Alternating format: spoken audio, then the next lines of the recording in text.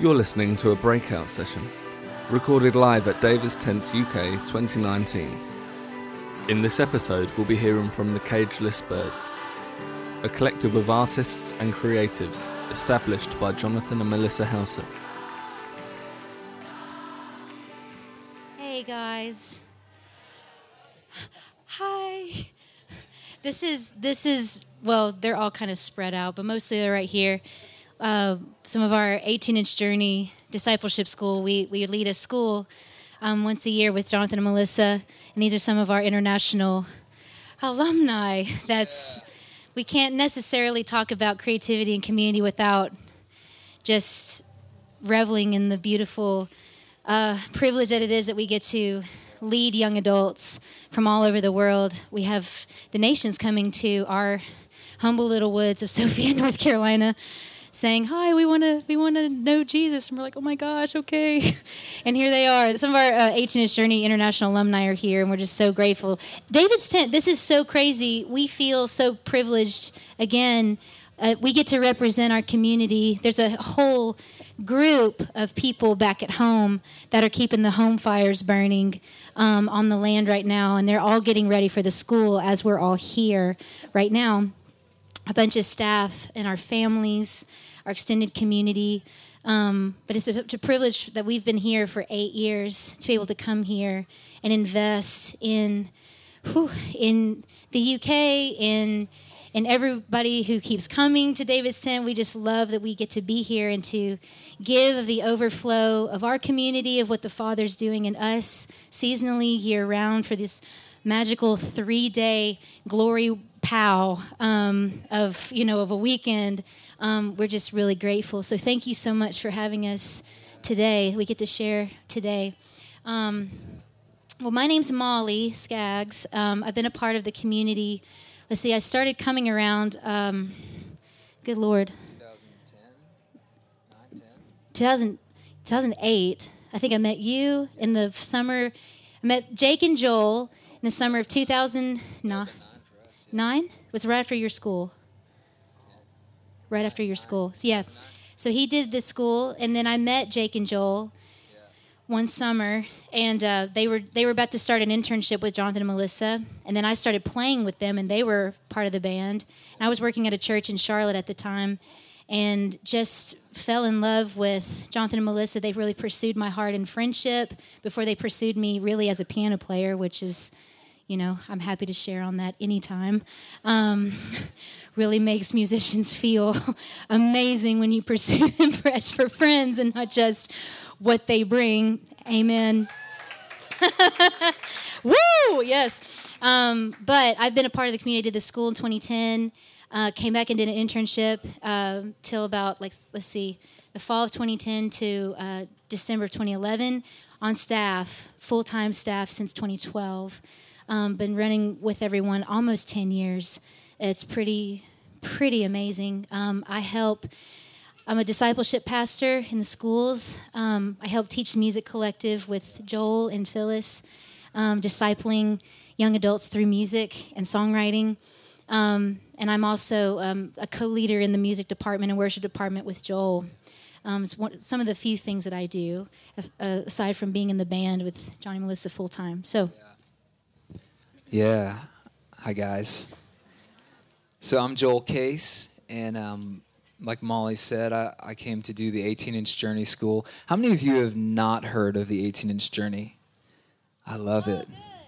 This is good, because what we want to talk about today is creativity and community. And we know that y'all don't know us. And so you see us on the stage, and we're like tearing it up and having a lot of fun, and go from glory to glory on the stage. But that's like 5% of what we do. And probably for you too, if you're worship leaders and musicians, it's probably 2% to 5% of your life is spent on the stage, right? Think about that. Even if you did Sunday morning and Wednesday night once a week, it'd still be like 5% of your life. It's a pretty small percentage, right? Pretty awesome what happens there.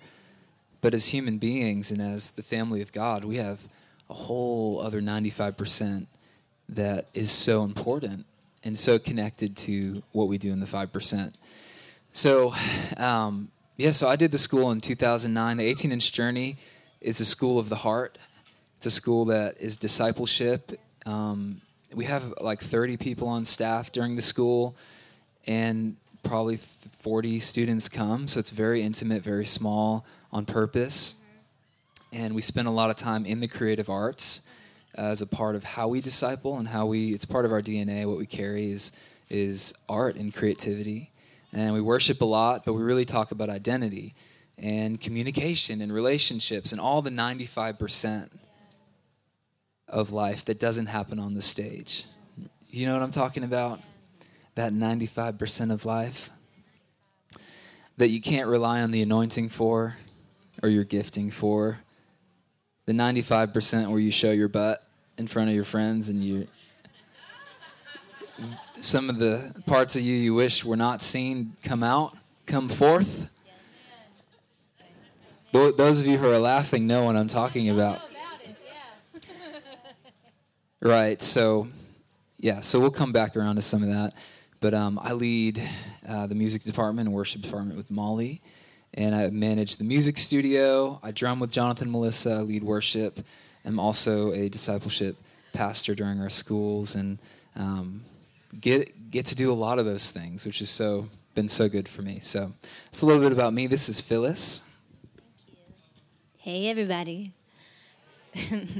My name is Phyllis Unkefer, and I'll just introduce myself. I first came to the 18-inch Journey in 2013 and did the school, then did our second phase school, which is 6 months, and then joined staff after that.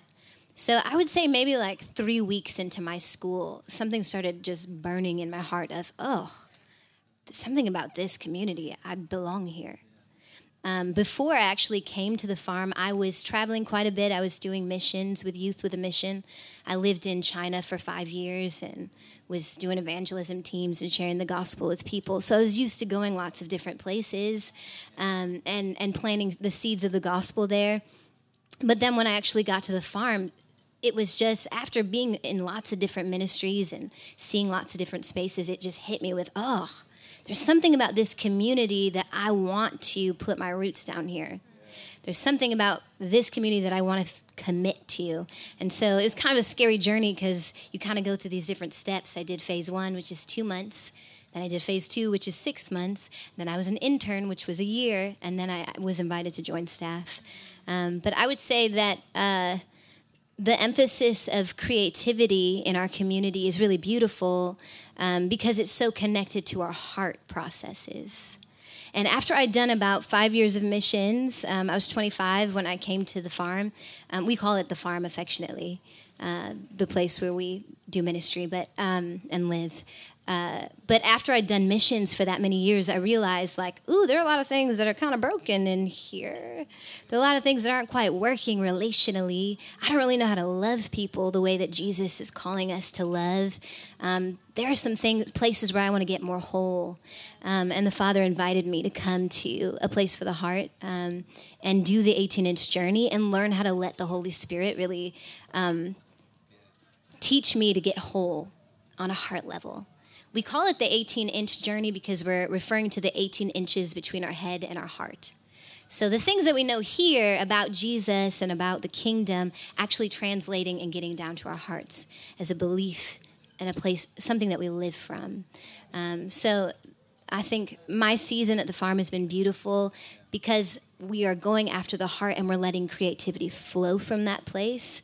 And when we become whole as people, there's a wholeness that flows out of our creativity, which we can talk more about. But that's what I've been doing for the last 6 years. I'm one of the leaders of our 6-month school, which is our phase 2. I'm also part of the music discipleship team. So Molly and I will teach classes. We'll teach music collective together. And I'm one of the writers of Cultivate. Has anybody gotten a Cultivate book? Okay, yes, that is wonderful.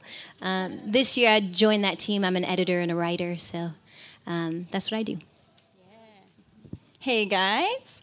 My name is Rosemary Skaggs, and I am married to Molly's brother, Luke. And I'm also just a part of the Cageless Birds and on staff and just love what I get to do. And I've been a part of been on staff for the past 6-7 years. Me and Phyllis did our internship together, our second phase school together.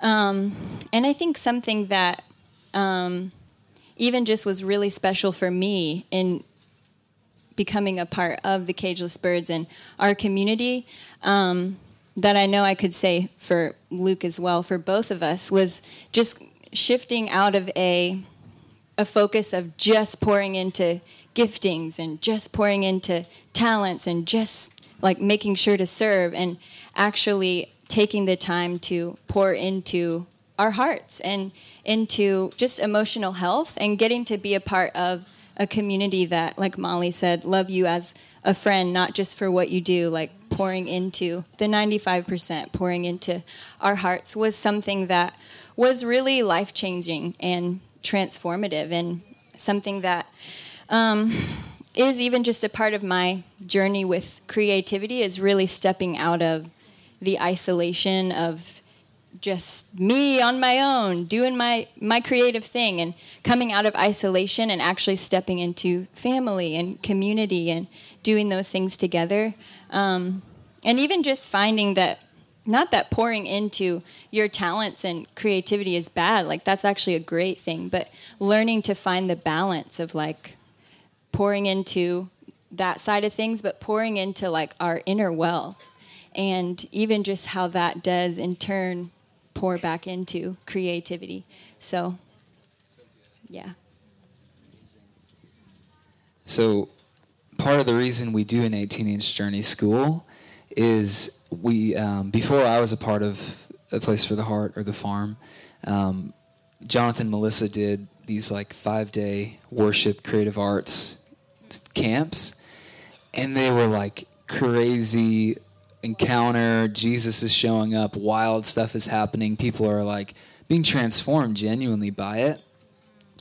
But they were 4 or 5 days long, and so this desire grew to like, how do we take people beyond a 5-day encounter once a year, and actually they wanted to take more time with the students that were coming.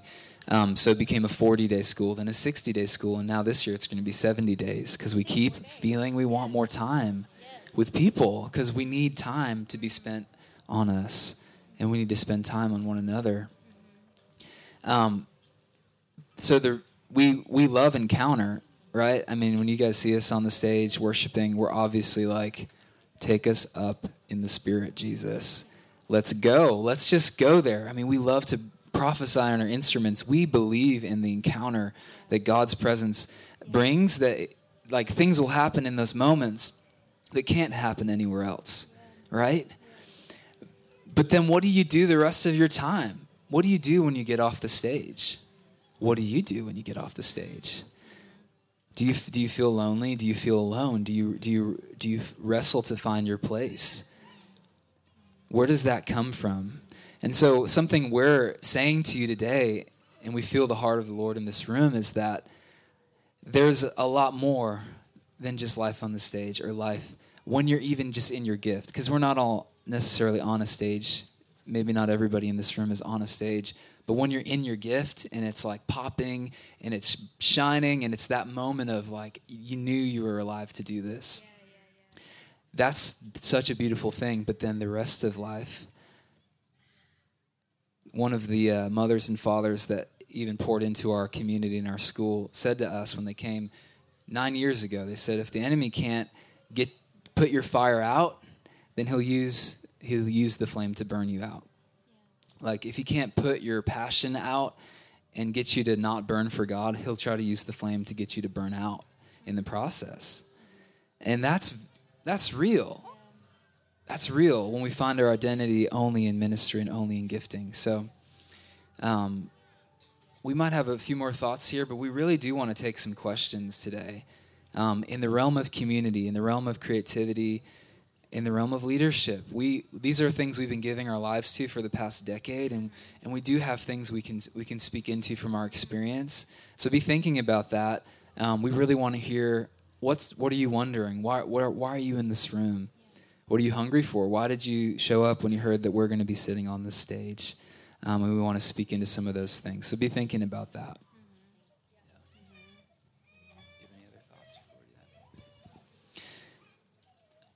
Anyone have a question? Yes.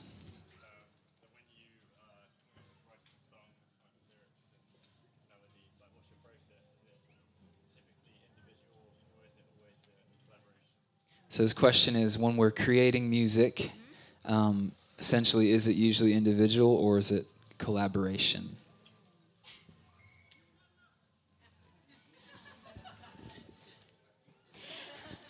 I'll say it's a little bit of both. I think, I can't speak for everyone, but I'm wondering if I actually can, because I've discipled both of you, and I've known you a long time. I would say all four of us have come from a background of just of loving the creative process of the solitude process, you know. I can honestly say that for myself, that there is a magic little nook between me and Jesus and that piano that is just like, you know, it's a special spot that you get back there and you're like, oh man. And we're in his living room and the roaring fire is happening and there's treats on the table and he's listening and it's that good spot with the Father. And like I can honestly think back to so many moments as a teenager, just finding that spot with the Lord, whether I totally knew that that's what was happening or not. Like something in my inner me knew that that's where I belonged and that place was actually made for me. So there's something really special about that space with the Lord, I think, in your own heart. Like, and there's part of that process of coming out, I think, has been, for me, probably the last 10, 12 years. I mean, I went to school. I was like, let's go to college and just blow it out. Let's just keep going in this music thing and just keep going. You know, anything I can learn, let's do it, you know. And then I came into ministry, I came into family, I committed to family, I committed to people, and it was an interesting kind of shift of just like, wow, I can still do, you know, me and Jesus, but there was also this other, like, this kind of gray space that I had never really, like, explored with the Lord before, and it was a very exciting but mostly terrifyingly vulnerable space that I was not totally prepared to have to give up a lot of control and be humble and be open and soft and receptive to other people's ideas or feedback or anything like that. And what if we try this? I'm like, why didn't I think of that? You know, because it wasn't my idea. That's why we're collaborating. You know, this is a gift. Come on, you know, it's a gift. Oh God, you know. And again, all your stuff just starts coming out, which we can talk more about. But to answer your question, like for me, it has been like the last probably 10 years has been like opening up and the Lord actually coloring in some of that gray space. And I know the four of us, even in the last month or two, we've really been seeking the heart of the Lord for our school this fall and like really asking him for like what are the songs that our students need to sing. These guys are coming from all over the world, and they are like fighting for their legacies. They're fighting for their hearts. Give us songs, Lord, that's going to like open them up. So there is a unity and a camaraderie like that we are saying yes to that is much bigger than just my one little solitude, roaring fire, Jesus, candelabra moment. You know what I mean? And that moment is beautiful. Please don't get me wrong. It's like, you know, it's amazing space. And that's usually the place where we start, you know. It's usually it's our humble, precious beginnings, you know, with the Father. But there's just so much more, you know. And it's like mine can, you know, I can put 1,000 to flight. He can put, you know, us together, we're putting 10,000, and it's like four of us on stage working on one song.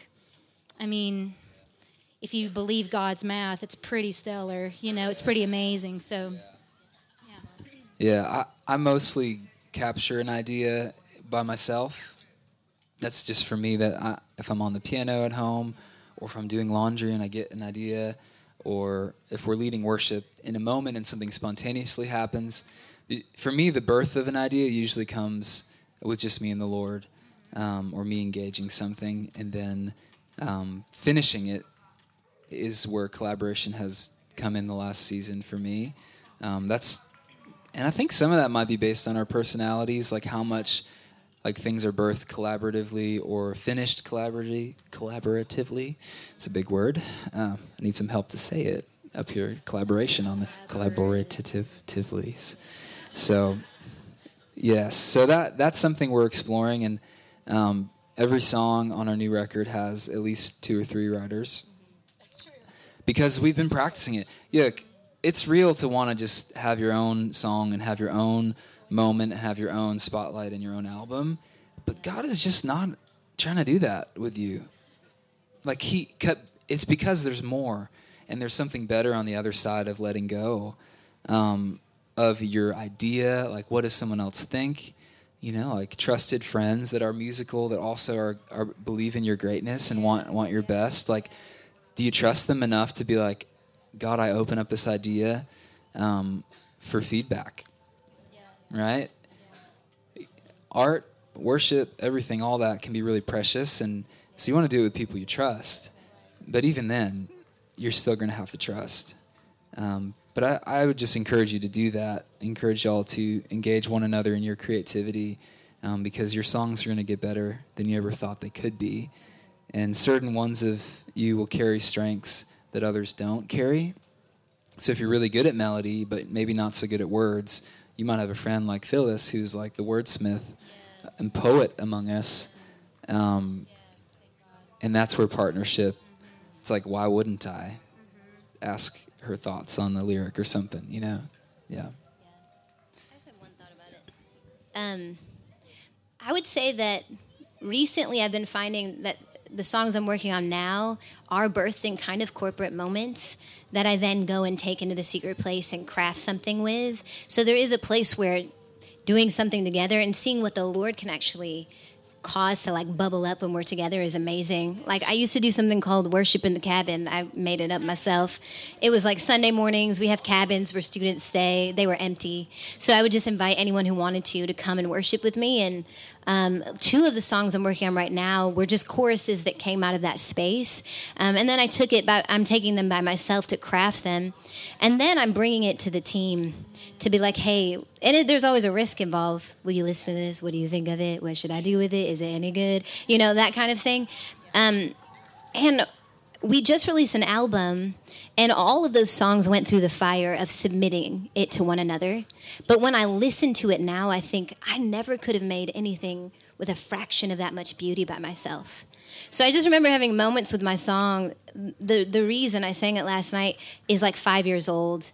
But it went through the fire this last year, and there were moments when I was like, do I like what we're doing to this song? Do I even like this? Like, we just changed stuff, and do I like what the new instrumental stuff? And so there's a submission to that, to one another, and the beauty that we can bring collectively. And then the fruit of that is I could never have created something so beautiful if I wasn't willing to submit something of mine to the people I trust. Yeah. That's good. Yeah, and I think for me, too, similarly, is usually songs start in the secret place for me and in a place of just worshiping the Lord. But then, like, I usually reach that point where I'm like, okay, there's only so far I can take this song, and that is the beauty of having people that you can work with and share things with, because we're not made to do life alone, you know? And in the same way, we're not made to do creativity alone. And even for me, lately, what's been the most nourishing is being able to just be seen in that space of creativity and songs with people, and getting to just bring what I have to the table and us just work on them together. And even that was the process of Generous Portion. Writing that song was like, I took it to this place, but once I submitted that to other people to hear and speak in, it like became way much better than I could have done it on my own. And so I think there is like a humility in that. It's like, okay, we're not made to do this alone, and I can't do this. I can only take it so far, and then that's the beauty of other people and of community, is they help you to reach so much further. And yeah, there's just a beauty in that. One last thing, I'll say that Ain't No Grave would not have happened without Jonathan and Melissa Helser. I really want to honor them right now. They've actually pulled 4 amazing songs out of these 4 people right now. They've been leading us a long time, especially like me and Joel. Like they've been leading us for probably like 10 years, almost 10 years, and have really laid down their lives for us in every way, their family. And so there's a place where if it was all up to you, there might be a place if you're a little bit like me.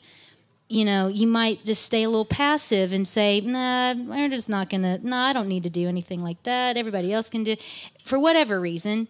And for people who know you and who have, that have built trust with you, to look you in the eyes and say, we love what you're doing, but there's a deeper deep that you have not reached yet, that you have not actually touched yet, and you're scared to do it. You know, I love you enough to tell you you're scared to do it. And that is why you need people. Like all 4 of us actually not just need each other, we need our entire community. We need our friends who see us in the 95% of every day that's like, I know what you're walking through. I know what you're pressing into. I know what you're fighting for.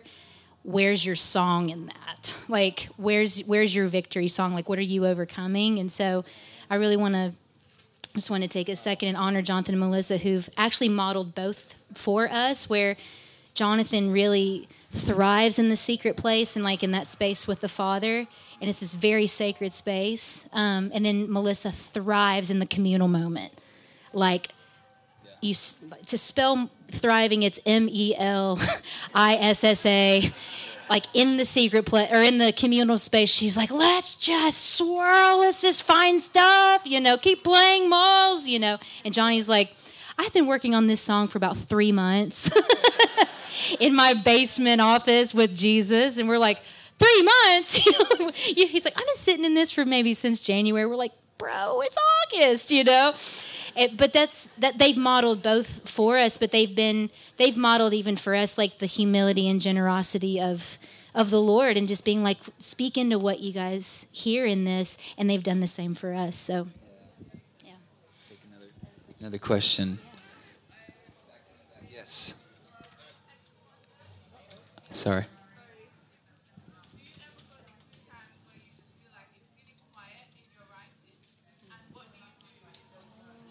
Do you ever go through times when it feels quiet in your writing?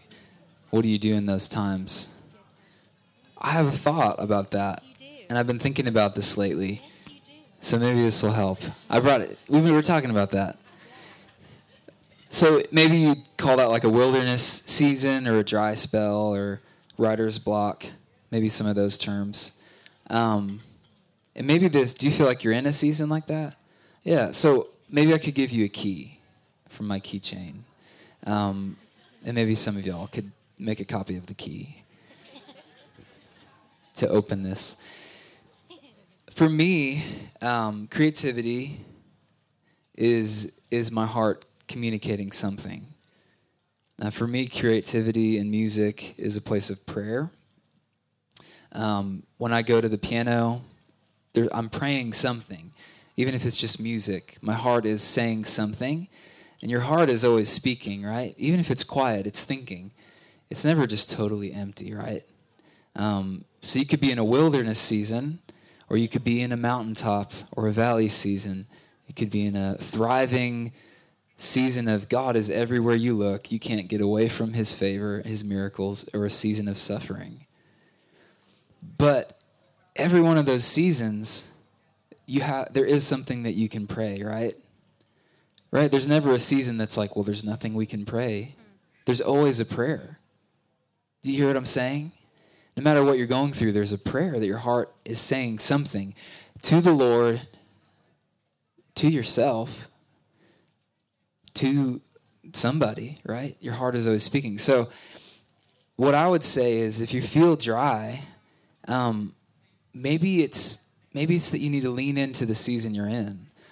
And maybe you're seeing it as dry and as barren creatively, but I wonder if it's just it looks different than the last season you were in. What can you create out of this season you're in? What could you write? What could you speak? Who does God want to be for you, right? How many, do y'all know there's 365 names for God in the Bible? Is that right? There's at least that many, because there's a book called 365 names for God. I know. So, it's true, right? But there are. But think about it. I mean, God, throughout history, with his people, reveals himself in different ways, right? He says things like, I'm the Lord your healer. I'm the God who sees you. You know, I'm your breakthrough.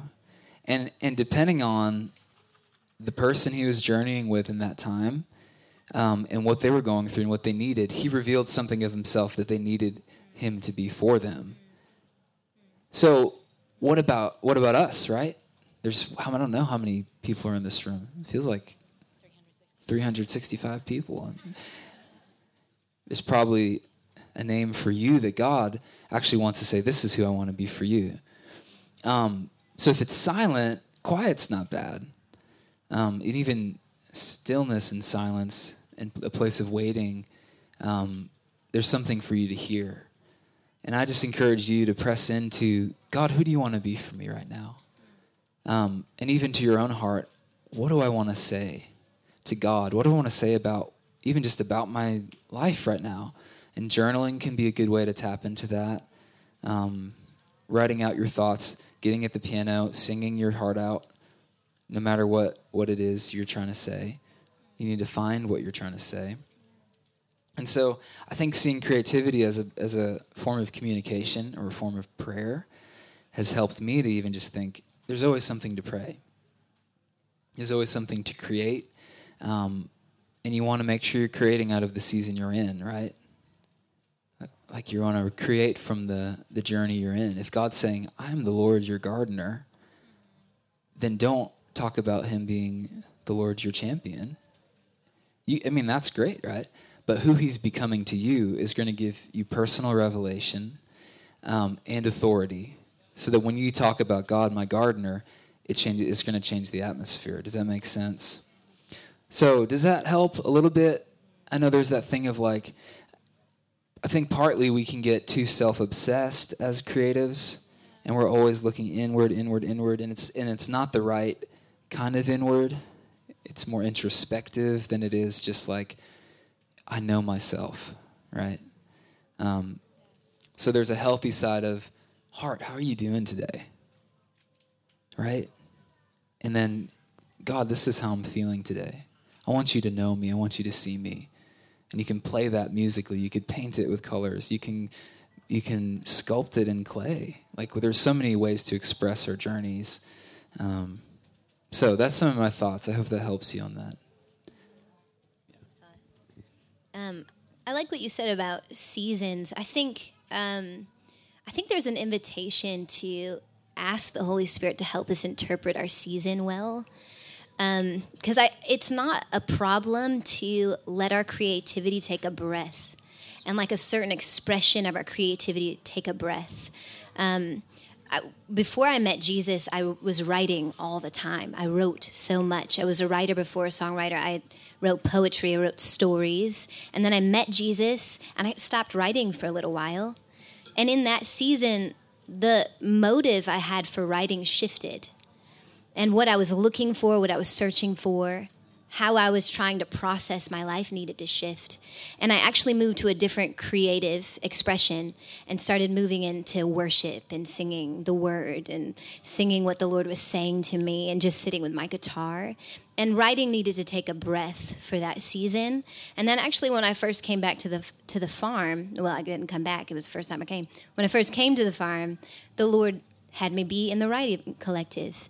And it was like writing came back to the surface, and I started practicing writing a lot more. So I think sometimes we can misinterpret those moments as like, oh, I'm burying a talent or I'm failing in some way, which sometimes we are kind of letting some slide that the Lord's like, no, let this live. But there's an invitation to invite the Holy Spirit to help us interpret our season well.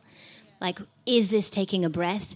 Are you inviting me to a different creative expression right now for the outflow of my heart? Yeah. Mm-hmm. Yeah. And even just to encourage you, like, we all hit walls in creativity and hit those seasons where it feels like there's not a lot flowing. And I think even for me personally, something that whenever I hit just a wall of just feeling like there isn't much coming or flowing creatively, usually it's because I'm forgetting the value of the smallest thing, and forgetting that actually even just one sentence is beautiful and valuable. If it's not a whole song, if it's one sentence or one melody or one little moment of worship. And I think even for me, one of the biggest creativity suckers is not being enough and not feeling like what I have to say or what I have to put on paper is enough. And I think usually for me, hitting a wall is usually because I'm just not feeling like what I have to say is enough, or I'm feeling like what I'm putting on paper should look like this, or it should sound like that, or you know what I mean? Just looking at it like it's not enough. And I think the times that I've been able to just come under that wall is when I'm able to just stop and be like, okay, this is valuable. Like the season I'm in right now is valuable. What I have to say right now is valuable. Like it doesn't matter if it doesn't sound like this or it doesn't look like that. Like it's coming from my heart and it's valuable no matter what. You know what I mean? And it's valuable to the Lord. And so I think even just to encourage you, like even the smallest thing is something and it's beautiful and the Lord breathes on that. So he takes our mustard seeds, you know, and sometimes all you got's some mustard seeds, but he takes that and multiplies it beyond, you know, what we could dream. So. All right, who did I skip over? Well, we kind of shot two people with this question. Yes, you.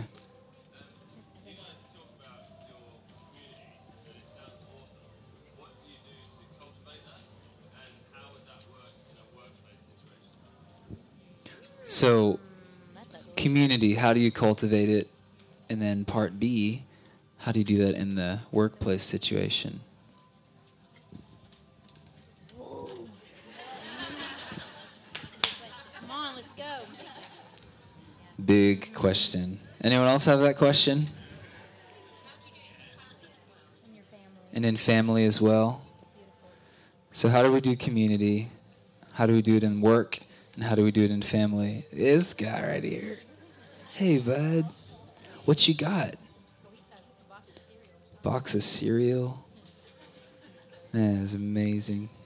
Get it. Oh, I love kids. All right, yeah, go for it. Our situation is really beautiful. It's unique. We don't ever want to like put it out as like this is the model for your next community, the Cageless Birds, because we know like it's kind of like what must it have been like when Jesus called his 12? That was a unique situation, you know, like Jesus just calling people out and being like, follow me. I was reflecting on this with the guys before we came down. I was just like there is a space where we know that we were called not by Jonathan and Melissa, but we were called really by Jesus. So we're not, while we are like under their leadership or like walking out leadership with them, we know we're not like serving Jonathan and Melissa. You know, there is a space where we know that we are giving something of our lives where if y'all knew some of the crazy people that we live and do life with, it's unbelievable who's there. I sit and I marvel every day at who I live with and who I work with. It's unbelievable. Like, just these three. Like, they could be doing anything with their lives. They are that talented. They are that gifted. They are that amazing.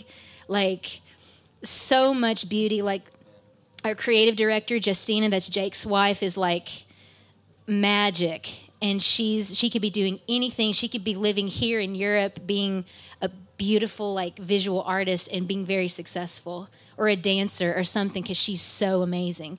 My best friend and my roommate, Martha, she is like like the most incredible human being, like, in the world.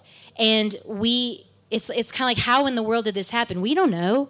Literally, we have no idea how this happened, except that we heard something in our hearts, like Jesus saying, "Come follow me," and that was our invitation, and we just said yes. And so the first thing we did was we said yes to something that was much bigger than just ourselves.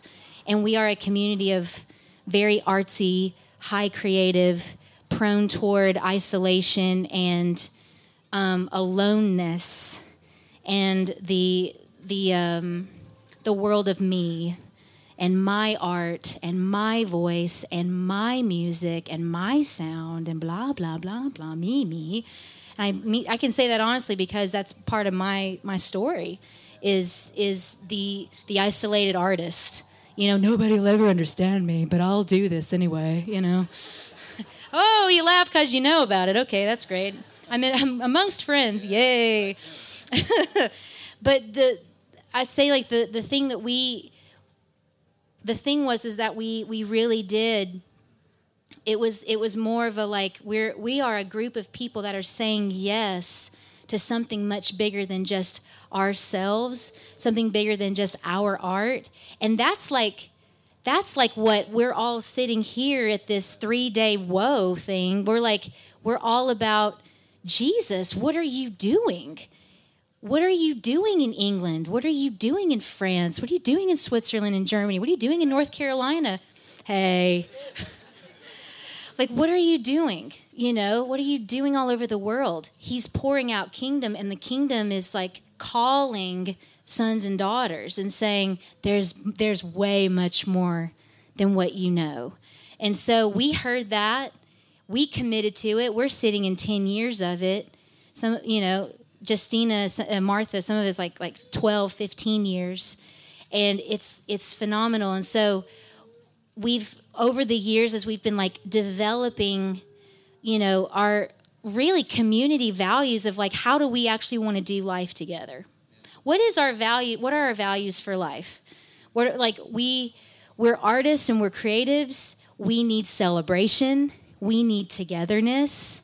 We need times of Sabbath because we work really hard during the week and we need to replenish. But these are like things that we've been developing kind of as the great Cageless Birds experiment, you know, for like the last 10 years.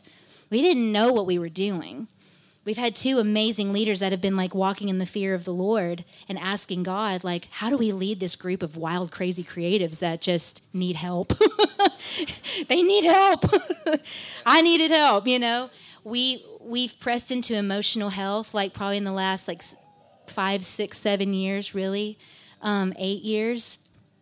We have values for clear, assertive, beautiful communication because we see how quickly your words, our words, can either really make or break a heart, can really make or break a moment. And we're learning how to do it better all the time, how to be quick to forgive more, how to be quick to repent, you know, faster, quick to own things and not like, oh, I didn't do that. No, you didn't understand where I was coming from, bro. You know, like just own it, you know, like values of like how to actually love each other.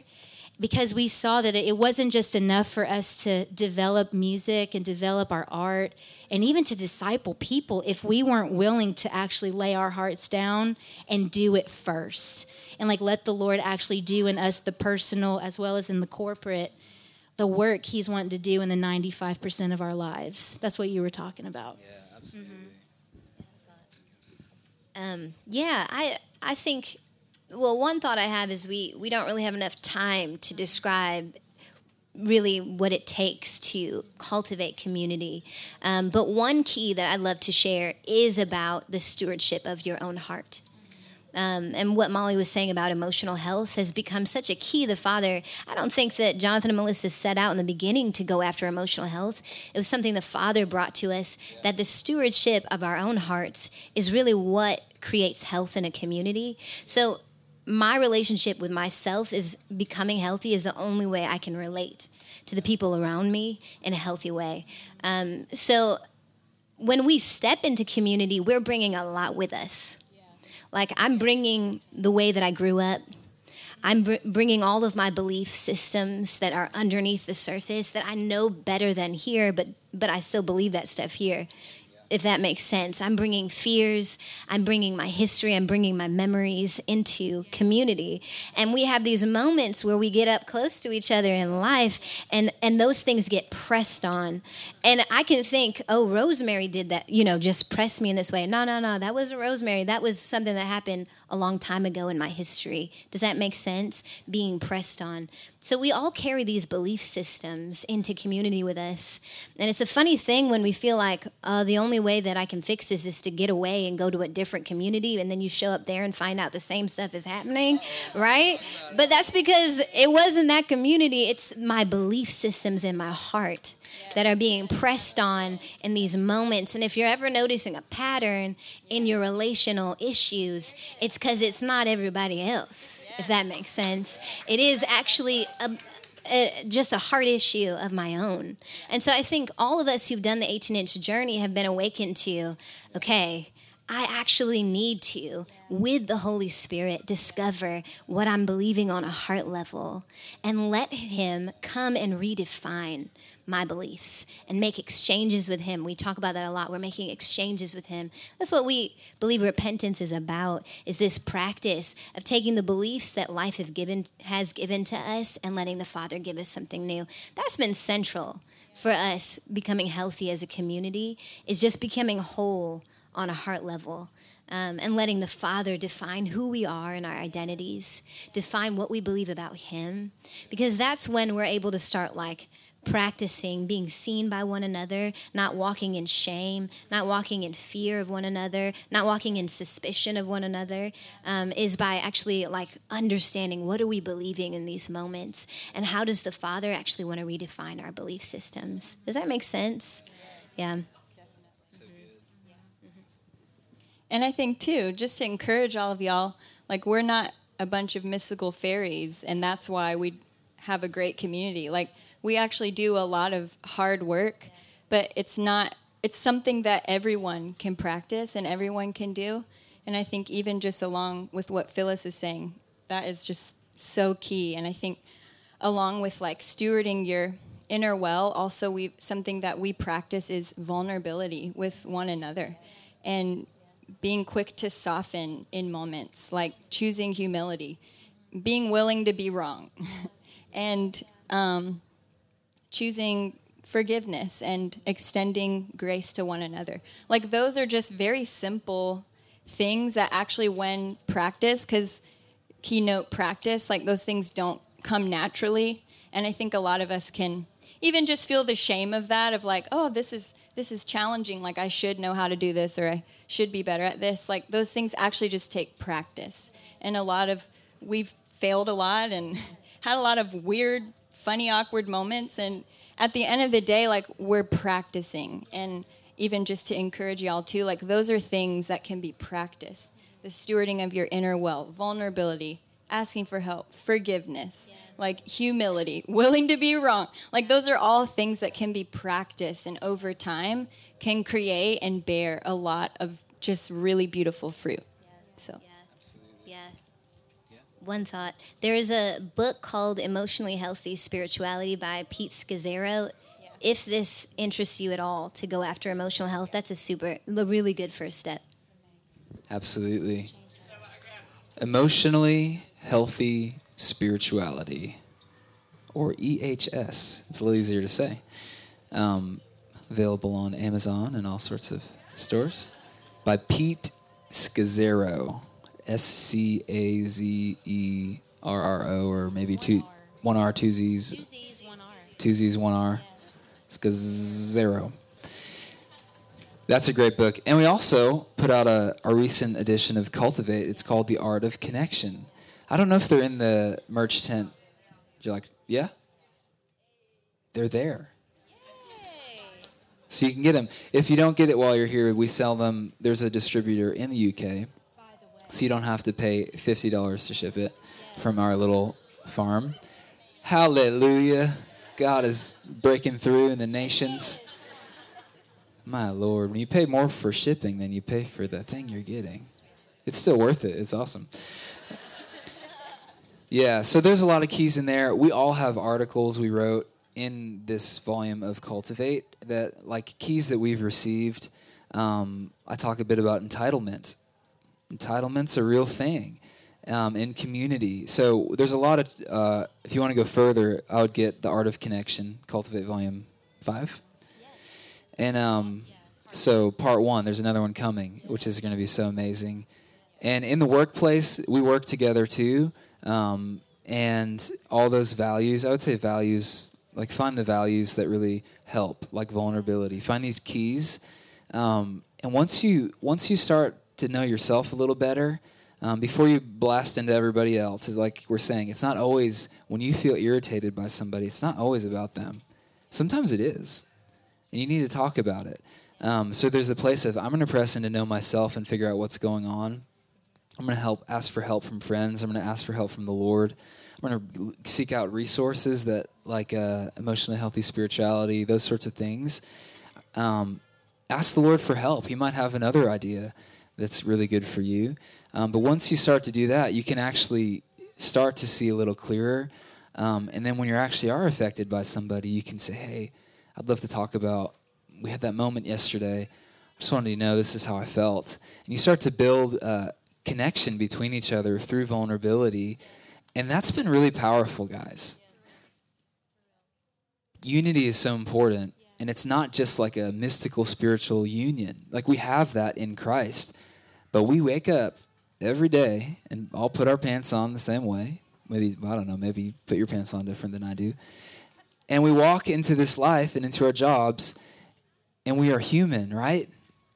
And Jesus loves that we're human. Do you think Jesus loves your humanity?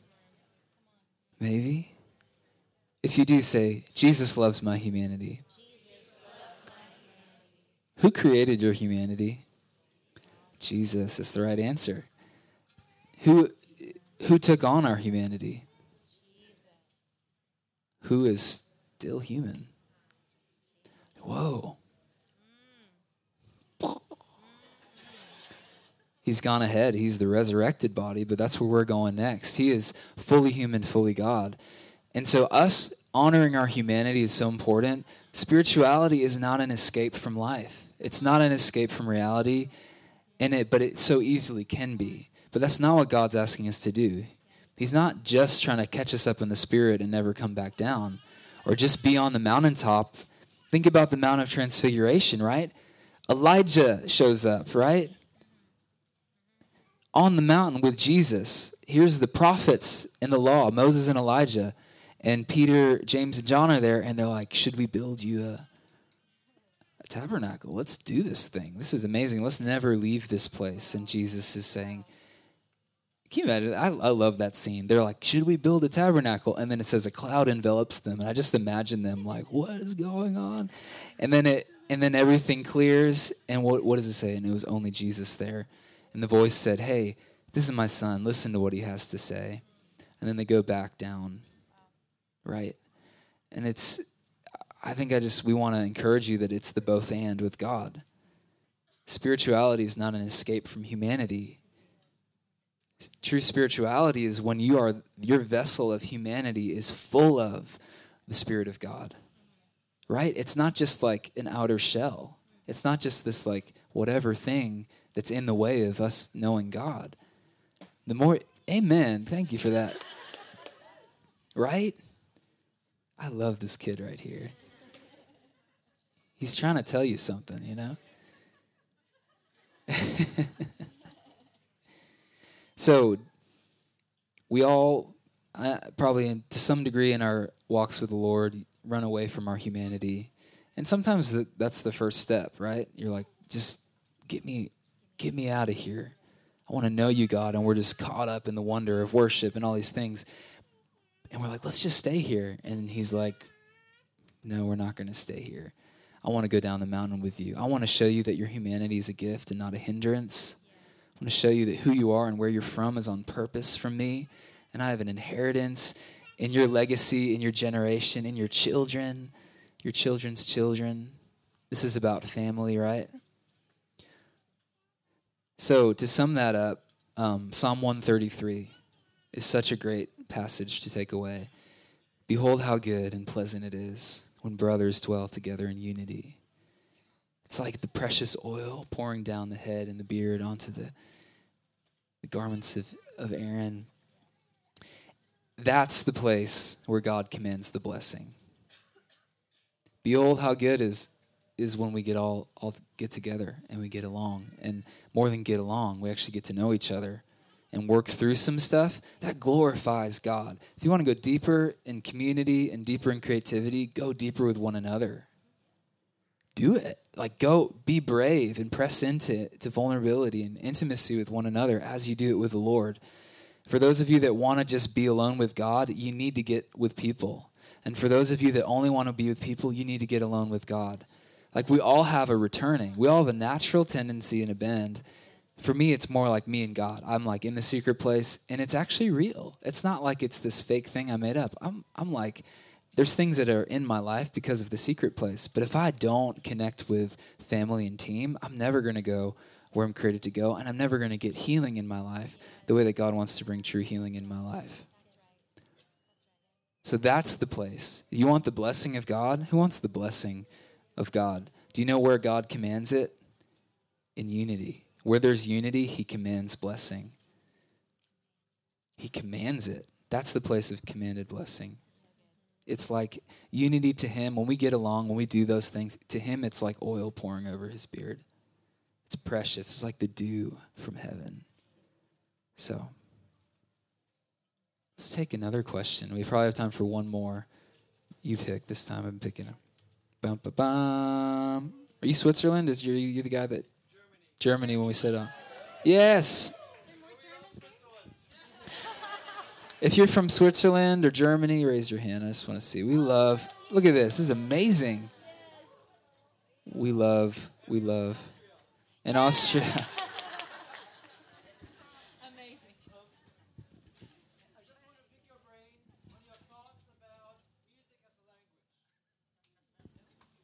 Music, oh brother, you're trying to get us nerding out up here.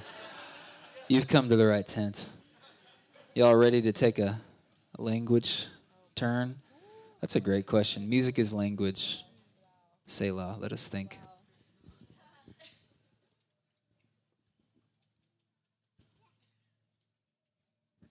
Molly's going to pull something out of her well that's going to fill us all. Yeah, you asked the right question for Molly, for sure.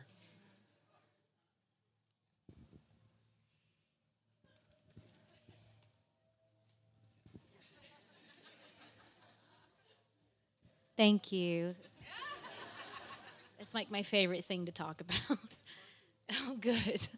My thoughts on music as a language, yeah. I feel like, personally, I'm sitting in a deeper revelation of God being sound and being light than I ever have.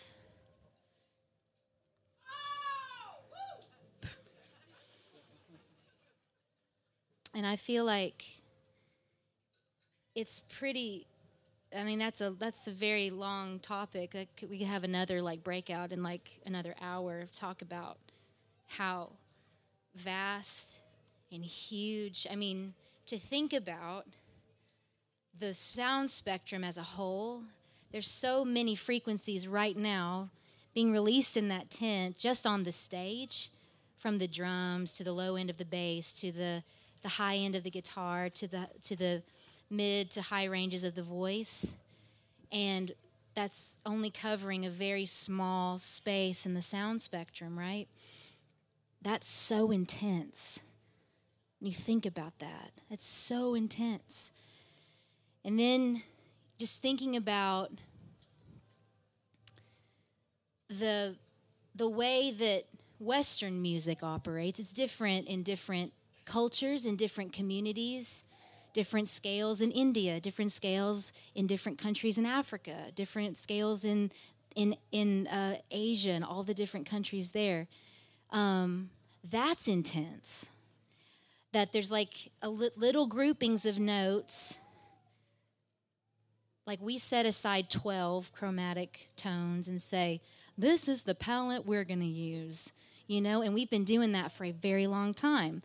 Classical music, all of it, church music, all of it. We've been saying, these are the 12 that we are going to use These are our color palettes. This is the one we're going to use for hundreds of years. Okay. And then you go to Mongolia, and they've got a couple of other colors. It's kind of like that 96 box of crayons, where you're like, I only had the 12 or 14 pack, but y'all got that 24 pack. What is that? I've never heard that color before. Is that even a color, or are you just singing off? I don't know. Because to my ears it sounds off, but I've only played in this palette of 12, tones, right? Y'all are tracking me. This is very deep and mystical. I'm trying to not go too intense, but we could. I think really what I want to honor about the Lord is how he condescends himself and humbles himself to come into our tiny little palettes of color. We're using a palette of 12 in there, song after song for 72 hours. We're mostly Western music people in this, thing.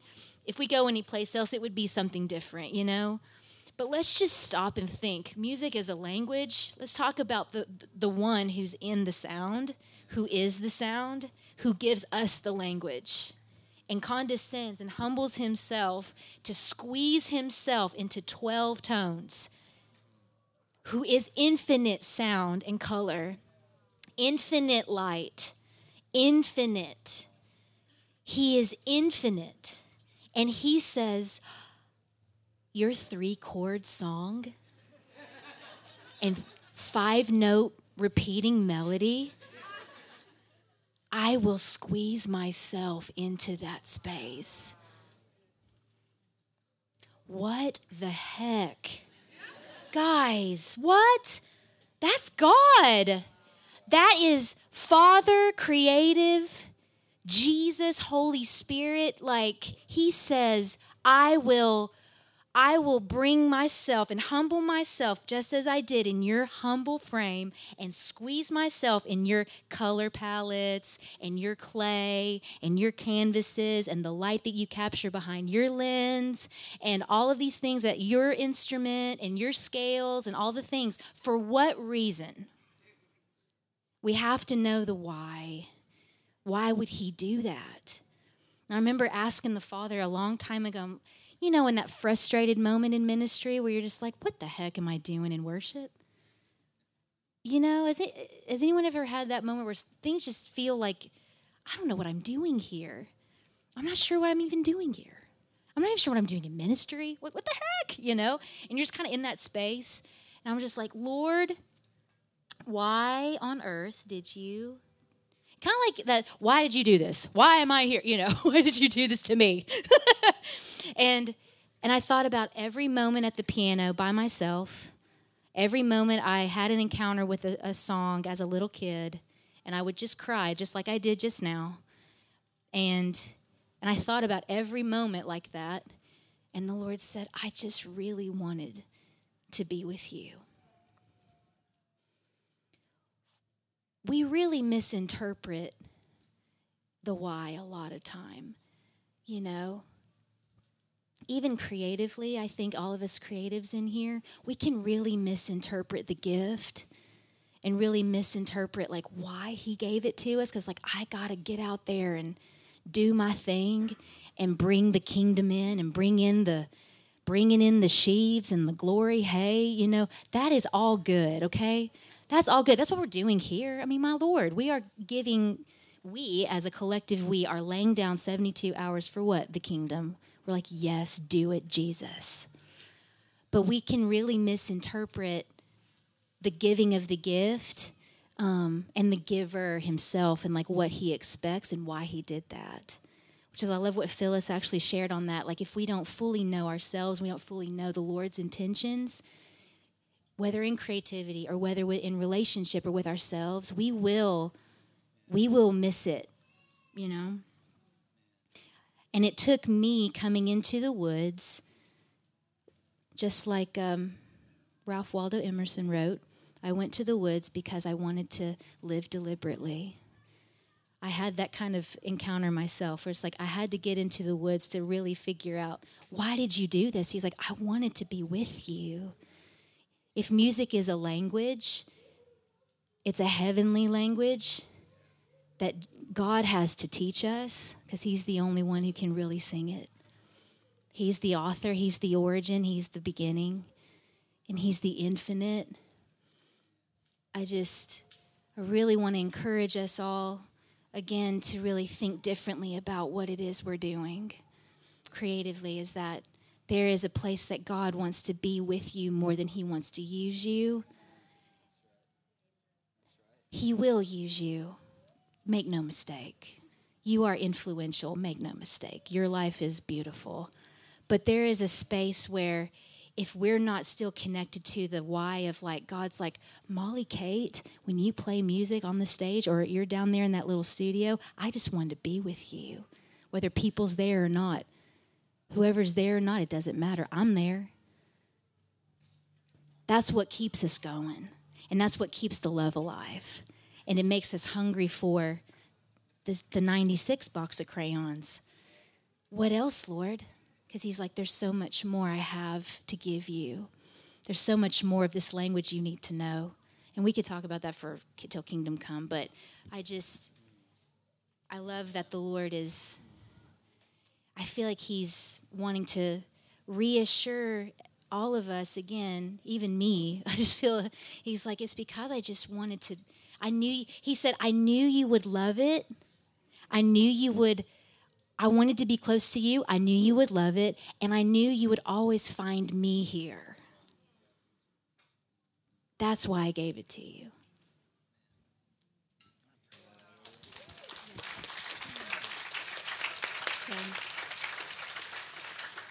Just to echo what Molly's saying, I actually really want to honor Molly because I think almost like no one else I've seen, Molly has this capacity to use music to go past the head to get to the heart. Just whenever Molly gets in a moment in worship, what happens is God is able to go past our logic, past the roadblocks that are here to the heart. Like, I'm much more in my head. I love lyrics. I like words. She's going to get to the heart. And I think one thing to even affirm what you're saying, like, I think part of the Lord's motive through music is that he wants to be with us in the deepest parts of ourselves. And I've heard someone say before, like, maybe music is manipulative. Like, you know, when pastors are preaching and then they get, I don't know if they do this in England, but sometimes pastors are preaching and they get somebody on the keys behind them. Does that ever happen? You know, and they're playing the music while they're talking. Do y'all know what I'm talking about? Yeah. And I remember someone saying to me, I'm afraid of being manipulated in that moment. But I think the truer truth about that is that the Father knew that music would just cut right through all of our heady doubts and struggles and mental stuff to get straight to the heart. Whenever Molly opens her mouth, plays the piano, I feel that power of music that God wants to get to the deepest parts of ourselves. So you're here for these 3 days, and this is my first time here, and it's been amazing. And we're going into this tent, and we're letting people carry us into this place through their music. But I just want to encourage you, as you go from this place, you still have this tool for getting past your head to your heart. And I'm not against the head. I'm a head type. I love it. The head is beautiful, but there's a place where they actually need to work together, and we need to let the Lord get to these places. And music is a part of that, and your song is a part of that. And when you sing your song, it connects to something here. So just even about what you're asking with the language of music, let's not forget that this is about Jesus wanting to reach the very center of you through music. There's this, I'm just going to throw this in there. There's this... at dawn, you'll notice if you ever get up right before the sun rises, all of the birds start singing really loudly, right? Like really louder than any other time in the day. So someone, I don't know who it was, figured out that there are these pores inside of the leaves of plants called stomata, and they open because of the frequency of the bird song. So the actual frequency of the birds singing opens these pores and it allows them to take in more light. That's why it happens right before dawn, because the sun is rising. It's like, wake up, you need to open and receive light. And that's the power of music on our own hearts. I think that's a beautiful metaphor that the Lord put in creation, that actually music is helping the pores of our hearts open to the light of God. Does that make sense? Yeah. So as you go from this place, don't forget about the power that the Lord is releasing through music to reach you at the center of your heart. Yeah, so we bless you guys. Thank you so much. It's been such an honor to share, and may everything that the Lord spoke be sealed in your hearts. May you become people of community and creativity, and may you find yourselves answered by the Father. The reason you have questions and stirrings in your heart is because God wants to give you that very thing. He gave you the question so he could become your answer. He stirred your heart so that he could become that thing for you. So we just declare that God is giving you more, and he's making you a people who love him and know him, and also love each other and love themselves. And we bless you in Jesus' name. Amen.